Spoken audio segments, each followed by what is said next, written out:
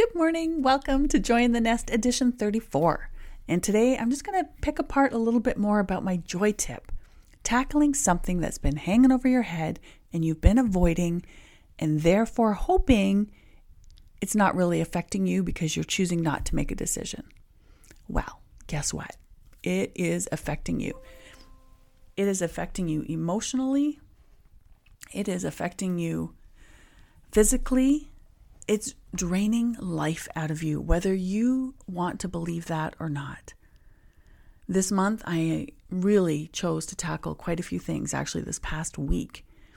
And I can tell you, there is so much joy on the other side of it when it is not riding your back or trying to come to the forefront of your mind and you keep, battling to squash it back.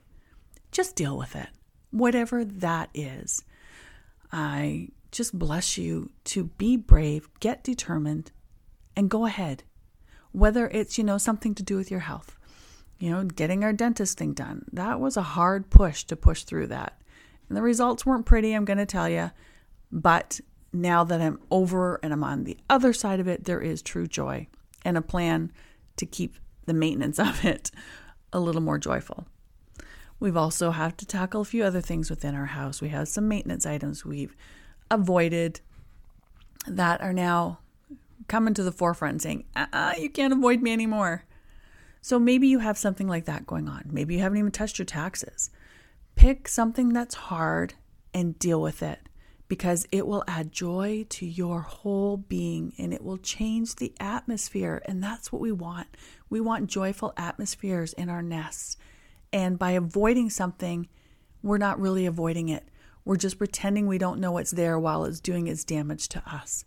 So go for it.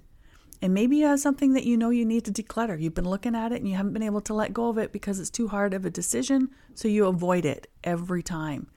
Maybe there's family members involved. They don't want you to get rid of it. Maybe you're just going to have to figure out how to tackle this and actually put it in motion. So I bless you to be brave. Tackle something you've been putting off so that you can choose to walk in the joy afterwards. It's so much more fun.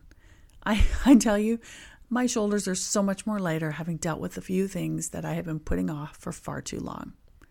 Have a great weekend. Diane.